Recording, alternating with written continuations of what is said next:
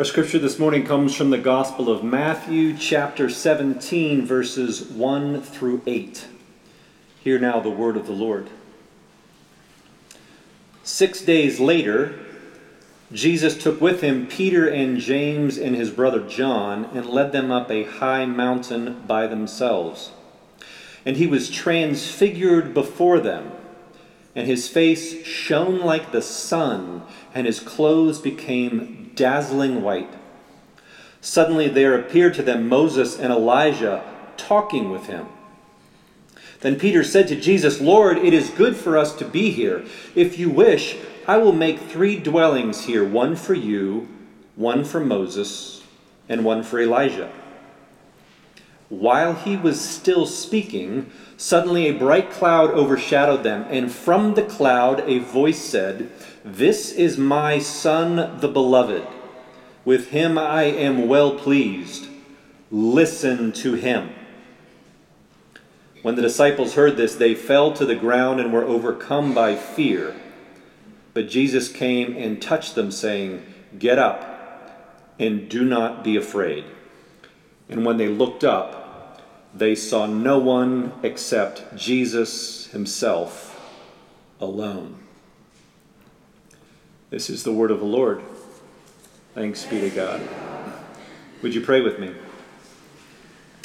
Gracious and holy God, I pray now that you would pour your Holy Spirit through me, that these words might truly become your living word to your people.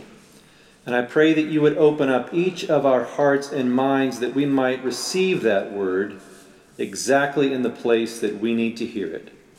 For we pray this in the name of our risen and reigning Lord and Savior, Jesus the Christ. Amen. It had been a tough 6 days for the disciples. They had just been on a getaway with Jesus, a little road trip up north to Caesarea Philippi for some R&R. After all, Caesarea was lush and beautiful, a wonderful place to get away from all the dust and the crowds of Galilee. But Caesarea was also the center of worship for many ancient religions in those days. And with all of its competing claims to authority and truth, it was the perfect place for Jesus to pose to his disciples the question of his identity. Who do you say that I am? Well, fortunately, Peter finally got something right, and he declares that Jesus is the Messiah, the Son of the living God. But before the disciples could all celebrate their victory, Jesus immediately tells them that he is on his way to Jerusalem to suffer and be killed. And he says that if any want to be his followers, they must deny themselves, take up their cross, and follow him. For those who want to save their life will lose it, but those who lose their life for his sake will find it. So for the next several days, the disciples were all pretty quiet, feeling anxious and confused. I mean, this was not what they had signed up for. I mean, they thought that they were all backing the next king of Israel and that they would all sit on their own seats of glory when Jesus came into power. But all this talk about suffering and dying, self-denial and crosses, that didn't sound particularly glorious to them. And so they were all a bit bewildered, trying to make sense of Jesus' words, wondering what exactly he meant by losing their lives. And they began to worry that perhaps they were backing the wrong candidate for Messiah. So the disciples all continued on the journey with Jesus, but there was a little less spring in their step. But then one day Jesus took Peter and James and John aside from the other disciples, and he led them up on a high mountain. And when they reached the top, Jesus' entire appearance began to change. His clothes became dazzling white, and his face began shining like the sun. And then suddenly Moses and Elijah appeared there, and they started talking with Jesus. And when the disciples saw them, a flicker of hope began to stir in their hearts. I mean, maybe those guys could knock some sense into Jesus and talk him out of his gloomy death march. And after all, they were the heroes of Israel, legends of the faith. Surely Jesus would listen to them. I mean, they were like George Washington and Abraham Lincoln for Americans. Or like Martin Luther and John Calvin for Protestants. Or Henry Edmonds and Scott McClure for IPC. Moses and Elijah represented the law and the prophets, the most important parts of the Hebrew Scriptures. And together they stood for everything that had come before in the history of Israel. And their presence there was a sign that the Messianic age had indeed begun. So Peter says to Jesus, "This is great, Jesus. How about I build some dwelling places for each of you? And we can just all hang out here for a while. A long while. After all, you guys are the all-star team of our faith. I mean, we could even start a new church plant right here on this mountain. I mean, the views are spectacular. And besides, no one wants to kill you here, Jesus. So why don't we just forget about Jerusalem and stay put? I'll get the House and Property Committee working right away on building plans." That's my paraphrase.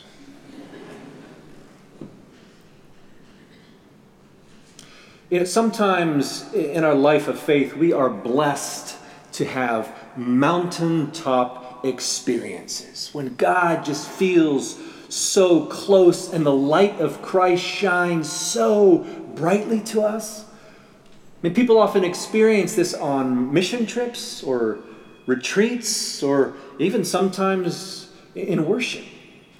And it can be so tempting to want to stay there and bask in that light. After all, the glory of the mountaintop is always preferable to the often mundane and sometimes difficult call to take up our cross and follow Jesus. But mountaintop experiences were never meant to take us away from our ordinary lives, which often lead us through some very dark valleys. They were given to us as gifts in order to strengthen us for the journey by helping us recognize that the Savior is there with us and that in His presence there is holiness to be found, even in the dark and ordinary and difficult places of life, for those who have learned to see. And on that mountaintop, those disciples got a glimpse into the truth about Jesus. A truth that was often obscured by his humanity. For in that moment they saw Jesus in all of his glory, the Son of the living God, shining with the light of creation itself and foreshadowing his coming victory and exaltation. And in Moses and Elijah, that they also got a glimpse into that great cloud of witnesses who surround us and who are cheering us on to run with perseverance the race of faith that is set before us. No wonder Peter wanted to freeze that moment in time and start the church's first building campaign. Of course, like Peter, we often think that running the race of faith means being busy for Jesus. And we're good at busy, aren't we?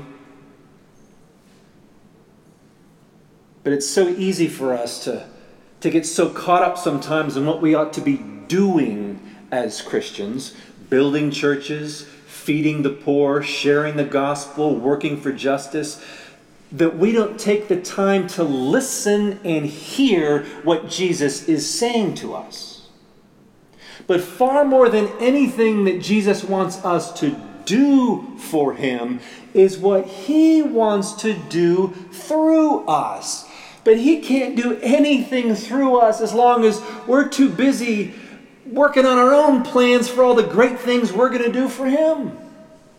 And while Peter was still rambling on about his big plans, a bright cloud suddenly overshadowed them, and a voice from the cloud interrupted him, saying, "Would you just stop talking, Peter?" No, he didn't say that.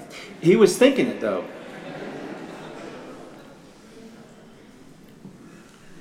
And the voice from the cloud said, "This is my Son, the Beloved. With him I am well pleased. Listen to him."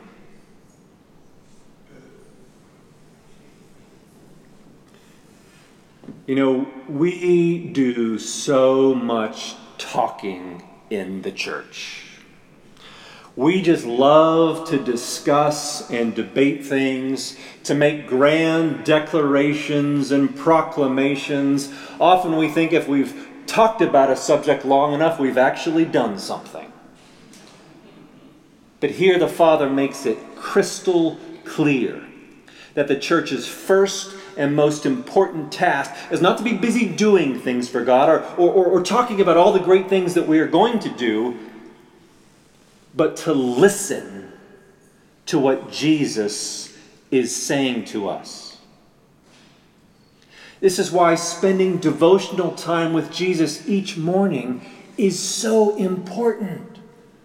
Taking time reading Scripture and in prayer and in reflection so that we can know His Word and so that we can attune ourselves to His voice and His will before the rest of the world has an opportunity to claim our attention and our allegiance. And so that we can learn to recognize His voice in this pluralistic world with so many competing claims to authority and truth. You see, God wasn't just commanding the disciples to listen to Jesus above all other activities. God was also commanding them to listen to Jesus above all other voices. For as important as those great figures in the Old Testament were, people like Moses and Elijah, David and Solomon, Isaiah and Jeremiah, none of them was the Savior. None of them was the Son of God. And so everything we know about them, everything in the Old Testament, must be subordinated to the New Testament's witness to Jesus, the Word of God made flesh. In fact, it is only through the lens of the crucified and risen Savior that we can properly interpret the Old Testament at all as Christians. Because Jesus is the fulfillment of Israel's history and calling. The one to whom God's covenant with Israel was pointing and leading all along. So if we want to understand the Word of God in Scripture, then it is Jesus who must be first and foremost in the church and in our lives. And so I believe that the question the Transfiguration poses for each of us is, to whom are you listening? There are so many voices out there vying for our attention and our allegiance, telling us how we ought to think and what we ought to do. And if you think that the entertainment and news media aren't doing everything in their power to shape the way that we live and view the world, you are fooling yourself. Movies, commercials, TV shows, talk shows, news shows, TikTok, Twitter, Instagram, all of it especially the stuff geared towards our children. And there are so many political voices out there telling us to listen to them, claiming that they have the answers to our problems and the solutions to all that will give us what we want in life. If we would just put them in power, regardless of how unchristlike their words or actions might be. Heck, there are even many voices in the church telling us to listen to them, claiming that they alone know God's will for the church and for our country and for our world. But to whom are you listening? Joe Biden? Donald Trump? NPR? Fox News? MSNBC? Anderson Cooper, Tucker Carlson, Stephen Colbert, Dr. Phil, Dr. Ruth, your financial advisor, your parents, your boss, your teachers, your pastors. There are so many voices. But through all of this cacophony, the voice from the cloud just keeps insisting, "This is my son. Listen to him." After all, if you want to know the truth about God, you've got to listen to Jesus. For it is he alone who reveals the Father to us. He is the way and the truth and the life. No one comes to the Father except through him. Not through Moses or Elijah or David. Not through John the Baptist or the Apostle Paul or the Pope. Not through the Buddha or Muhammad or Gandhi. Not through Oprah or the Founding Fathers or your favorite political pundit. Only Jesus. And if you want to know the truth about yourself, you've got to listen to Jesus. For it is he alone who gives you your true identity, not your race, or your nationality, or your job, or your net worth, or your political affiliation, or your gender, or your sexuality. For when you were baptized, Christ's own identity as the beloved of God, with whom God is well pleased, became your identity. That is now indelibly who you are for all eternity. And you are so beloved that Jesus did come down from that mountaintop. And he descended into the deepest, darkest valley of all in order to die on that cross so that you might live. But if you're ever going to experience the life that God intended for you, the life he was literally dying for you to have, you've got to listen to Jesus. Of course, if you do start listening to Jesus, it will affect the way you live your life, the priorities you set, the TV shows you watch, the politicians you endorse, the way you spend your time and your money, the way you treat other people, the way you talk about other people. For you cannot listen to Jesus and remain the same. Perhaps that's why in the 6th chapter of John, so many people in the crowd chose to walk away from Jesus after hearing him preach. For listening to Jesus will change you. And most people would rather die than change. But when Jesus turned and asked the 12 if they too wanted to walk away, it was Peter who said, "Lord, to whom can we go? You have the words of eternal life. This is my son. Listen to him."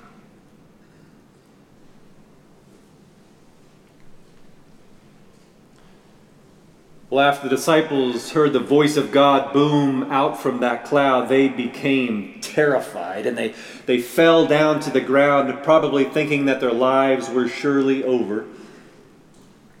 But then Jesus came to them, and he gently placed his hands on them, and he said, "Get up, and do not be afraid." And when the disciples looked up, all they saw there was Jesus, standing there alone. Just Jesus. My friends, if we as a church are going to become the community of faith that God is calling us to be, then Jesus has to be our only date to the dance. The one who fills our entire vision and who claims all of our loyalty and our obedience, not our political ideologies or our religious ideologies or our social ideologies or our personal preferences or our dreams for success. Just Jesus and his word. And not just the parts that we like or that are comfortable for us. All of it. Even the parts that David talked about last Sunday. We have to learn to listen to the voice of Jesus above all else, even when it's hard, even when we don't fully understand, even when the cross feels so heavy and it seems like we are dying. Remember, only those who lose their life for his sake will truly find him. And just when it seems as if the darkness has won, that life is over, the Savior comes to us and he gently places his hands on us saying, "Get up and do not be afraid. Just keep your eyes on me, for I am the light of the world. Whoever follows me will never walk in darkness, but will have the light of eternal life. So come, take up your cross and follow me."